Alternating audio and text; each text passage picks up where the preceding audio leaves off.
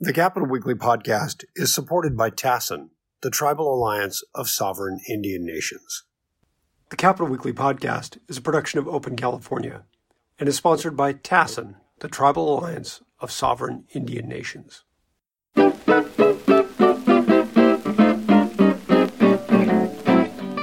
Greetings and welcome to the Capital Weekly podcast. I'm John Howard, and I'm joined today by my colleague, Tim Foster. Hi, John. And our special guest today is Jim DeBoo, Executive Secretary to the Governor. He was appointed in January. Jim, thank you very much for joining us today, and we wanted to gossip with you, which is what we do with everybody. So thank you. Thanks for having me. It's my first podcast, so be gentle. Oh, no way. No. This will be a hit. No, I'm kidding. So here's the first question. I saw that release that the governor's office put out in January, and you were named executive secretary. Now, that's after the chief of staff, Ann Leary, had left. So I assumed you were coming in as chief of staff, but the very careful wording of that was your executive secretary. So I guess my first question is, what exactly are you doing over there? So I think the jobs are very similar, but it was done intentionally. And for those kind of history buffs, the actual title of chief of staff has always been an executive secretary.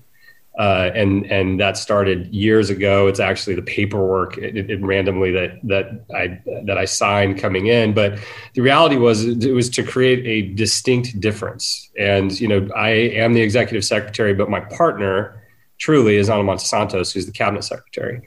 And that was kind of when the governor, when we were talking about when I was talking about coming in, it's been a long time since I was in state service.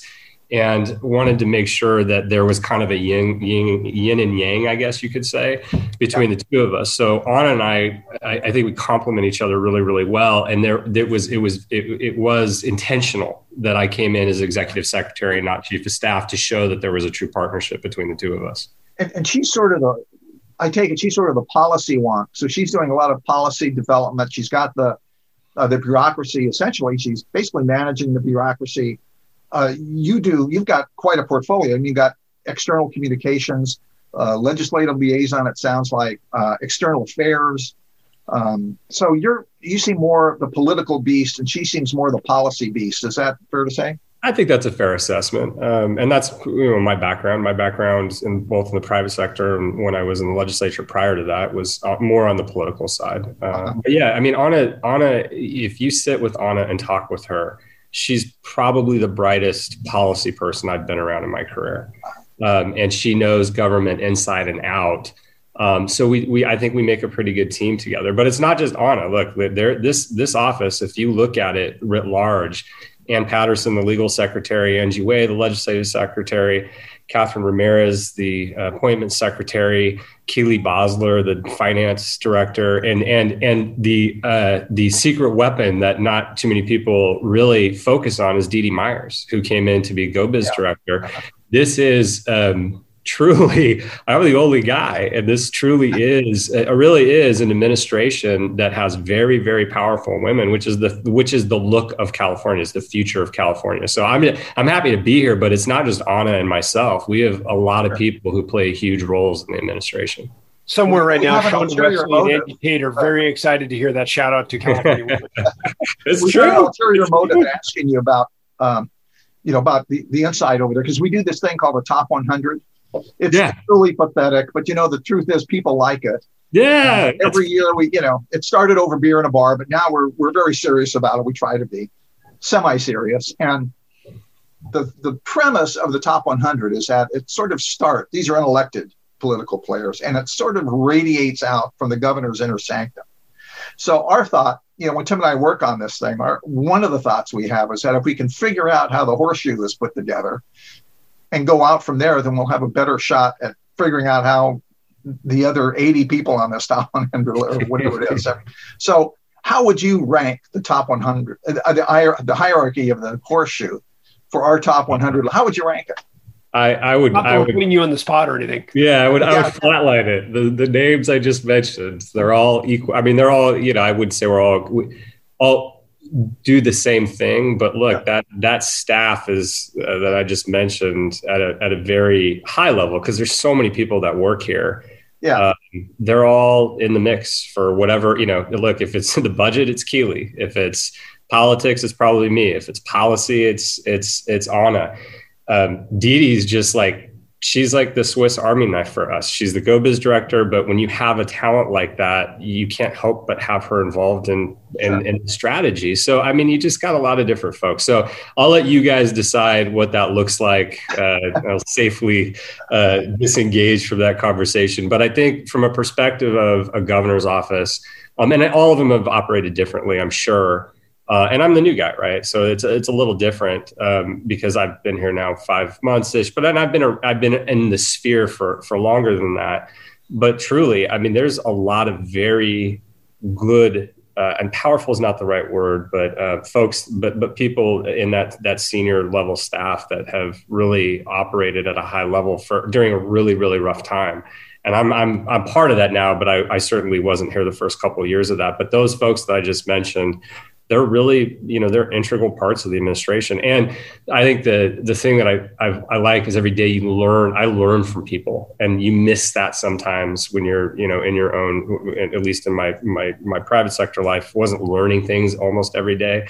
The people around us, we all are so different that you learn quite a bit, that's the fun part of doing this job. How's the political piece of this playing out? Now, obviously there's the recall threat is out there. It hasn't qualified for the ballot yet, but it probably will, sure. At least in terms of the signatures that apparently have been gathered. So probably will be on the ballot in November.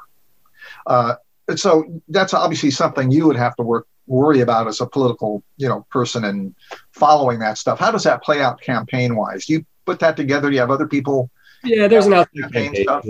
Look, this is what I'll say because I'm the state guy too. Yeah, there's an outside campaign apparatus. Juan Rodriguez is campaign manager, and those folks are running the campaign. But from a perspective of the politics of everything, my job is to make sure I can kind of see the chessboard.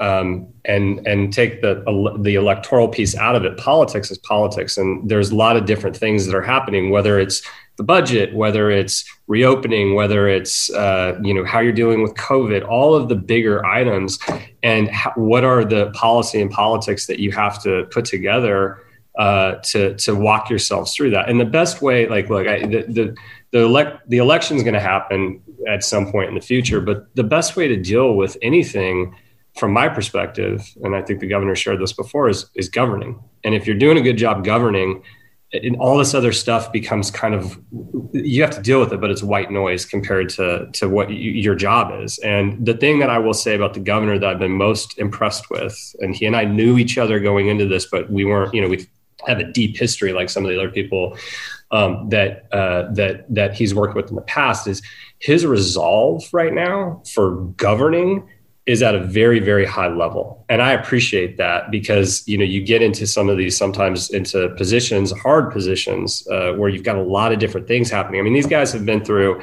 the first year of any administration is rough. Second year, they're in the middle of COVID. Third year, you're in the middle of, and let's add in wildfires and all the other pieces. Third year, you have a, possible election, and you have COVID, and the locusts may be coming, and whatever other natural disaster could happen. And he's had a solid resolve and drive about governing. And that, to me, at the end of the day, take politics out. And people can say what they want to say about who I am or who Anna is, from a perspective of what we both do well. But that part of it, I think, is the most important piece, is that if you focus on governing and you're doing the things you need to do to help people come out of the pandemic, make sure that they have all the resources that they need to get back on their feet, that you're planning for that next step, that you're talking about what's going to happen in education and learning loss, and you're addressing those big items, then that's governing. And then everything else takes care of itself. Do you go into the office, into the Capitol and work now? Or have you been working from home, or is it a combination of the two? How does that actually play out? Every day. Look, I think most days I come in the office. I think there's it's an interesting place. They're going to tear the Capitol down here, it sounds like, in the next year or so. So this, that we will probably be the last administration that works in the suite that was that Ronald Reagan was the first person who sat in the governor's chair, right? So it's a dated office, but there's a lot of history here, good and bad. To clarify, they're just tearing down the annex. They're not actually the annex. I apologize. Historic capital. Before we send panic waves through the conservation community. Apologies, but there's a lot of history of this office. So I mean, there are some, you sit in an office that's had, again, history, both good and bad. So I actually, it's one of the things I actually enjoy is being able to be here. We all work from home a little bit. We follow our state guidelines through, and I won't get too into the weeds on this, but through CalHR. But we have folks that are still doing telecommuting, and I think that's going to be a little bit of the wave of the future. But I always say this about politics, especially working for elected officials. It's kind of a team sport, and when you're together, if you can have that camaraderie. And I think, coming in for me too, when I came in January, we were all on Zoom. That's a really disengaged way to start that job. So my hope is we get to a place where we can have safely, some folks in the office, and we can start, doing the meetings together and start plotting together again. You mentioned, the governor has lots of folks he's known for a long time.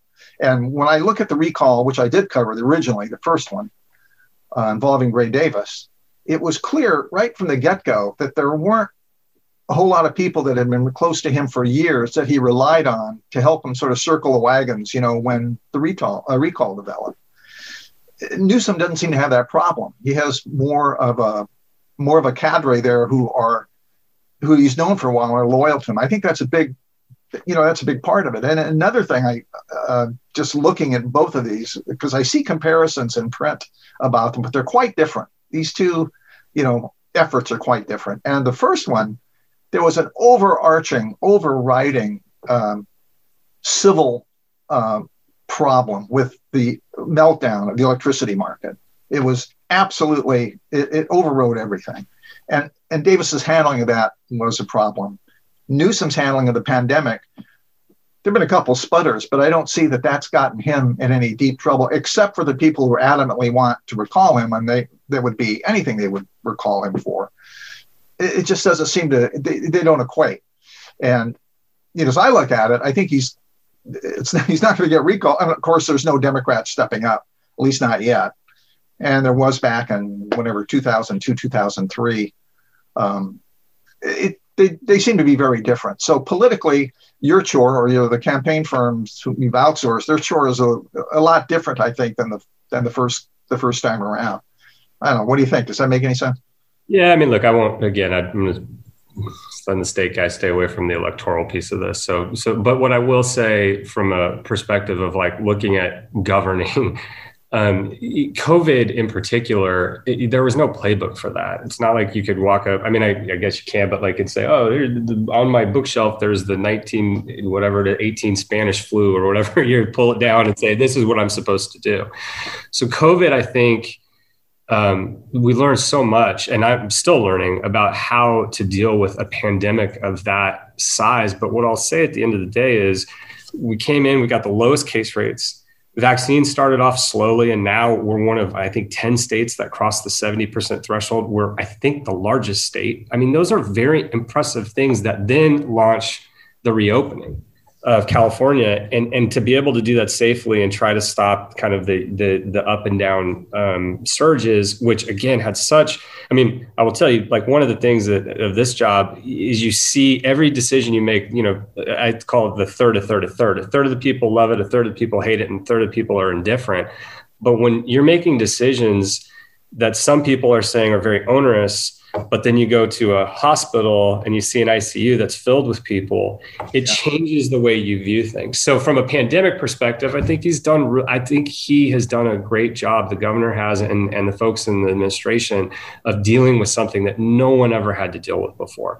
How that is affected, how that affects to the elections and all those other pieces, again, I'll let the other pundits opine on that and the campaign folks. But, that part of, the folks overwhelmingly, and this is all public information, but that have decree that he didn't do a very good job, it's very clear who those folks are. It's not this worldview of, so, and I'll walk right up that line and stop. But I think if you look about how he handled the pandemic, just that one specific thing, I think the state, the public health people, the governor's office, the legislature, they've done a good job, and they deserve credit for that piece of getting people through it and out. And again, when you're in a position where every decision you make, every single decision, you kind of got that third problem. And that's really hard. And not very many elected officials have to go through that on an almost weekly basis. And he has. Do you have any estimate, any ETA when we're finally out of this? Things really do get back to, I know the June 15th day is coming up, but when we actually can go out and relax and go see a movie with a bunch of people, or go over to some bar and hang out or something. I think that becomes almost like a personal privilege. Like I know for me, I'll always be a little apprehensive walking into like a movie theater. And if somebody coughs next to me, I'm going to kind of jump, but there's others who are going to be like, hey, I'm good. I do think June 15th for consumers, like for people who are, it will feel like freedom. And, from a perspective of, hey, this is over. But I think that's going to be personal. It's almost like it's going to take a couple months for people to fall back into their old practices and feel comfortable. I think that, getting into like one of the big things is getting into the new school year. And, we've made it pretty clear that we fully expect folks to be back in person. That'll, I think, give parents at least and folks that are in that sphere a lot more normality, I guess, that they're really going back to their normal lives. So I think I'm this is just me as a person saying my opinion. I would assume that people feel better about this in August, September, like where it's like, oh, this really is kind of going away. Now, the reality is COVID's never really going to go away. We have the vaccines now. It's like the flu, and it's going to be here to stay. And you just have to, hope we've done enough, and the populace has done enough to protect themselves from it moving on. But from a mental perspective, for me at least, I would say August. That's probably when I'm going to be like, oh, this is good, and my kids are back in full time in person, and this feels normal. This feels normal. It's weird. Is I kind of like wearing a mask now. I'm out there all the time. Covers up the gray beard. Maybe we should cut that off anyway. But it's nice being out there, feeling a little bit protected. Yeah, look, I coach without it. Yeah. I coach one of my younger sons. I coach his little flag football team on Sundays. It's just this little rec league, and we don't have to wear masks because of I'm vaccinated, and but I wear one, and more for like allergies. I mean, it's just that, I feel comfortable wearing it now, and I just wear it. So anyway. It's funny you say that because I have terrible allergies. I live in Sacramento, like probably the worst place in the world if you have allergies. And years ago, I figured out that if I was going to do any yard work, my wife and I have a big cactus garden and a bunch of trees and everything. So there's the never-ending gardening. 10 years ago, I started wearing a mask if I did any outside yard work because it would ruin my weekend. I'd spend 2 hours on a Saturday morning, and then I would feel terrible the whole rest of the weekend. And so wearing a mask is a little bit second nature. I didn't wear it out and about, but if I was doing anything, if we were pruning the cactus garden or going through and moving trees around, I'd absolutely wear a mask. And now it's funny that I see a lot of other people doing that. I think other people have figured out through wearing masks over the last year, like, hey, this actually has some other benefits. It totally does. So it's 100%. One of my friends who he used to, we get on planes and he always would have a mask on and he'd always be wiping things down. I actually was talking to him last night and he said, now you thought I was crazy. Now this is what it's going to be like, and he's like, I never got sick. And that's hopping off to another item, the budget. What can you tell us about, what's going on with the budget? What is the size of the reserve as you see it, or the surplus of money we got of the resiliency fund or the rainy day fund, or, Yeah. I mean, look, I think the budget itself, I think it's a very interesting place to be when you're in a position where you have an influx of dollars into the state at the level that we do right now. And I will say the last couple of years, clearly before my time. So and even into the Governor Brown's tenure, both the legislature and the governor did a good job of preparing for a downturn. And so, being flush with cash is kind of, I think, a weird and unique place to be in a year where you actually can do some transformational things. The budget, I think, what also has been shown the last couple of years is that very blue state, but we have legislature, supermajority of Democrats, Democratic governor. They've done pretty big things over the last couple of years in the budget process. And at the end of the day, there's squabbles, but there's always agreement. And I think it shows that in particular with the speaker and the pro tem leading the houses, that we can do some pretty big things. And I think this year is very unique because we can address some of the bigger challenges that the states had that no one really has ever been able to attack in such a big way, and use kind of this immediate need to, go and help recovery for small businesses and families, Golden State stimulus, checks in people's pockets, small business grants to get, small businesses back on their feet. We can actually really start to confront homelessness with Project Home Key and Room Key, and to try to end family homelessness with rental support and prevention, and that big dollars with those things too. And then Clean California, which is really geared at trying to help change the state. If you go out, and Governor does this a lot, we call it being kind of the mayor of the state in certain respects, but seeing all of the dumping that's happened over COVID and it sounds interesting, but when you see it, you understand it. Cleaning up those thoroughfares and trying to revitalize some of the areas of the state that have been really hit hardest is a really innovative and unique opportunity. And then you get into education, being able to propose universal pre-K. Been talking about this since I started in this world in 1998. We've been talking about it since then. And now we actually have the ability to do it. That's a huge deal. College savings account, infrastructure investment. We're talking about broadband. I mean, who ever thought that we would have the opportunity to have, $6-7 billion that we could use for broadband in 1 year? I mean, that's one thing that you would hope to do. That would be a huge accomplishment in 1 year, but yet it's one of the many things we can do. And then the biggest piece I think that'll confront us moving forward is wildfires and climate change, and being able to do the things that we need to do to protect from wildfire and prepare. And wildfires are rough because you can't stop them. So you can only try to mitigate the damage that they're doing. But we've done a pretty good job the last couple of years of protecting structures and communities from wildfire with the money that's been invested from the legislature and the governor. But then the other side of that, which is we gotta get climate change under control. And we all know that the biggest emitter of air pollution are cars. And so driving to this zero emission vehicle place where we can get these cars off the roads, make sure we have the investments so lower income Californians have the ability to purchase those cars and do all those things while keeping a strong rainy day fund and a reserve and continuing to pay off pensions and debt. And that is the budget for the year. So I feel good about where we sit. One of the budget fights, it always comes up when we have a lot of cash, is do you spend on one-time programs? Do you spend on programs that could encumber you over time? And the thought, as I understand it, there are a number of Democrats in the legislature who want long-term programs. They want them in place and established, but that sort of contributes to the roller coaster aspect of the budget. So when you have the extra cash, you spend it, but don't encumber yourself over time. Do you have some notion about what to spend one time and what to?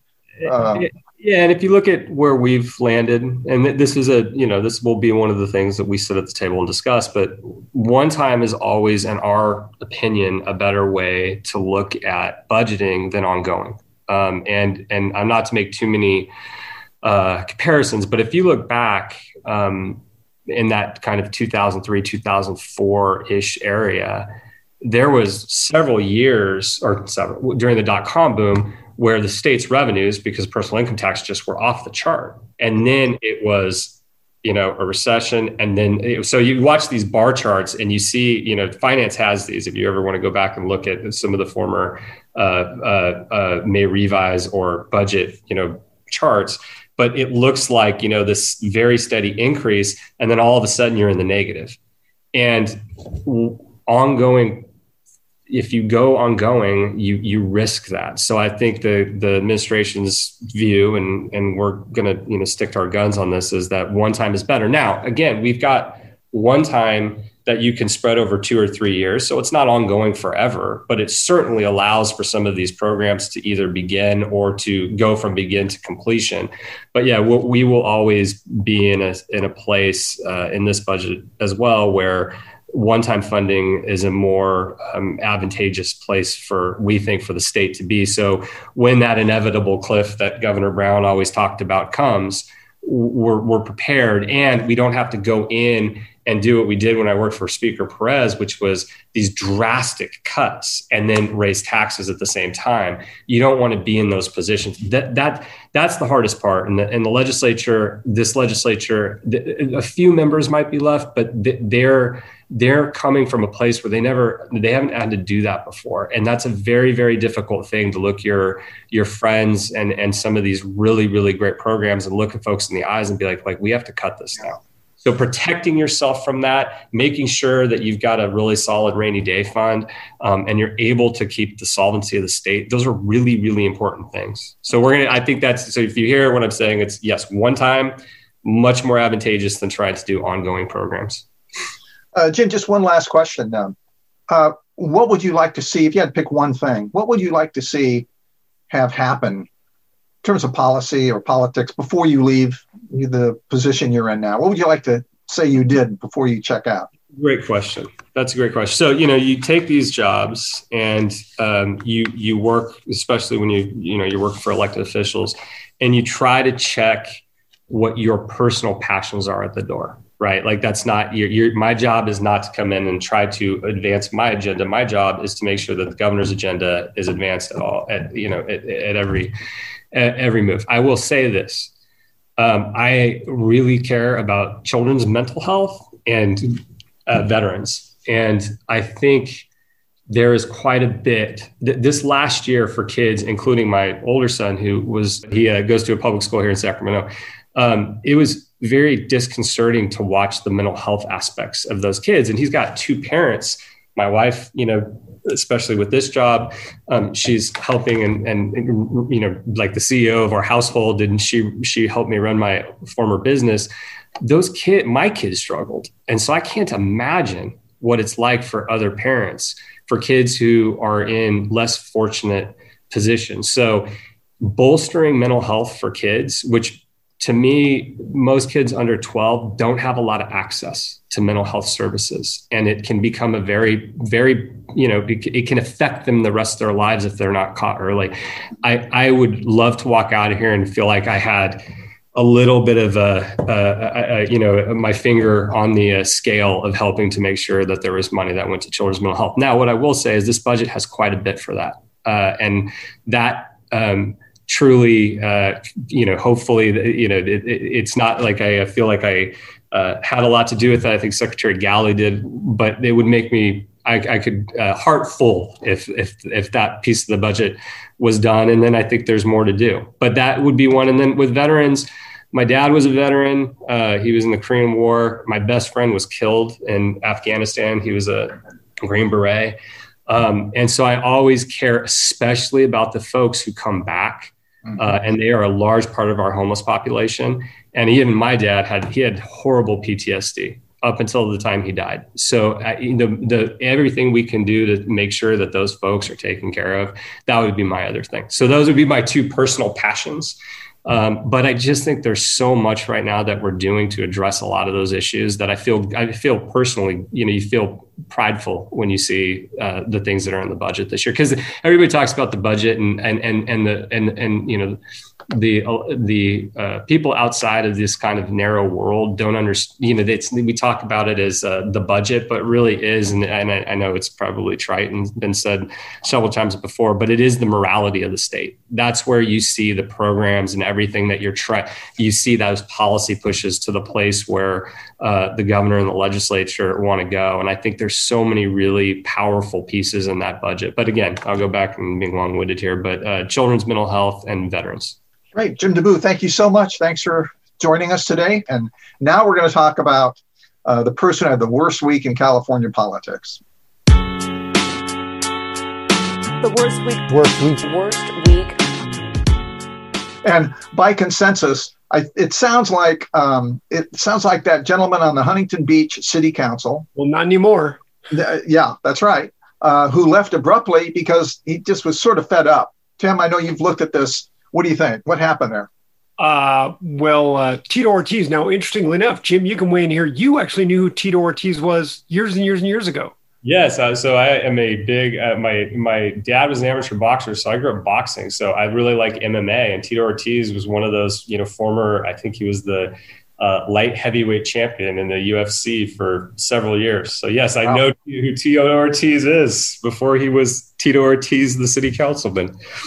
So, so he's athletic and he's tough and he's got all the things I would think that would enable you to sit through sort of the slings and barbs of a city council meeting. But I guess it got kind of intense down there. Does anybody know what exactly happened on it? So my read from following the news on this is that he had come in November. So he's only been in office. I think he was seated in January. So he's not been in for long. He had run on a very conservative message. That is apparently his background.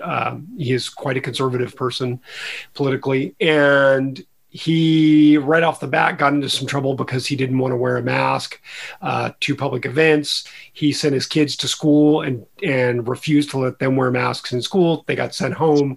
I believe he has also gone on the record to not be a believer in the efficacy of the vaccine, the COVID vaccine.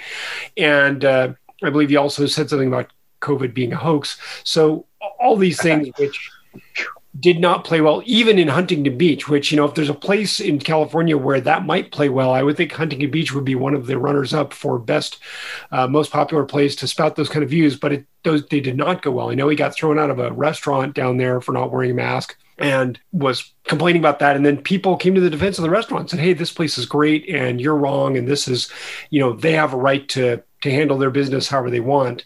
And you and the government can't tell them what to do, which sort of flipped the script on them a little bit. And so the beginning of this week, he just came into the city council meeting and said, I've had it. I'm done.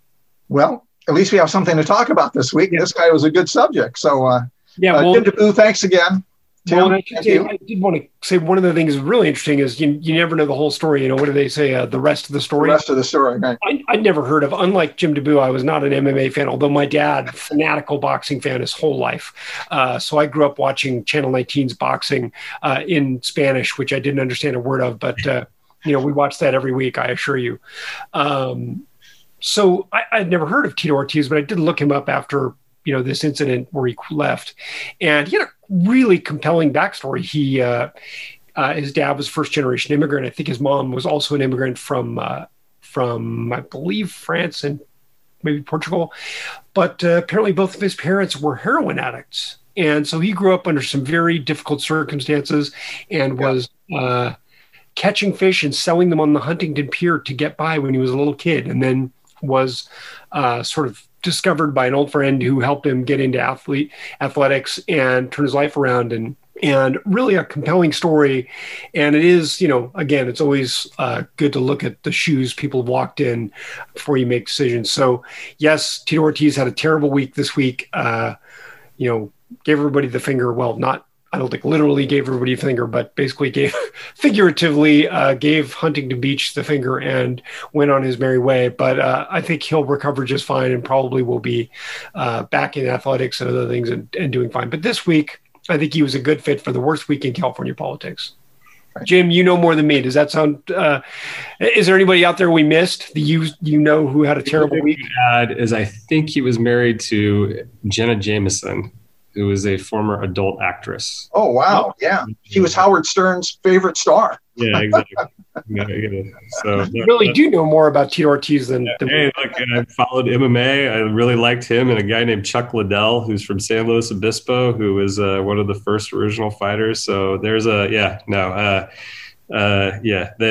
yes, Tito Ortiz. Sometimes being able to tap somebody out is and staying in that realm is probably would have been a better week for him. Yeah, well, and so he did go after he kind of sorted his life out. He went to the University of Bakersfield, so he does have a Bakersfield connection. If he decided to relocate there, he could make a run for the McCarthy seat. So, Kevin, if you're listening, maybe encourage Tito Ortiz not to move to Bakersfield. That could be a problem for you. You never know. I think his message might resonate equally well with Bakersfield. Well, as a CSU graduate, that's good to know. That's a new quality. So, well, thanks again, all of you, for the only podcast that mentions Jenna Jameson, Tito Ortiz, Kevin McCarthy, and CSU Bakersfield, I think it was. So thanks you all for participating. Jim, thanks again. Tim, thank you. And this is John Howard saying we will talk to you next time around. The Capital Weekly podcast is produced by Tim Foster for Open California. If you enjoyed today's episode, we hope you'll go onto iTunes or wherever you get your podcasts and leave us a positive review. Thanks a lot, and we'll see you next week.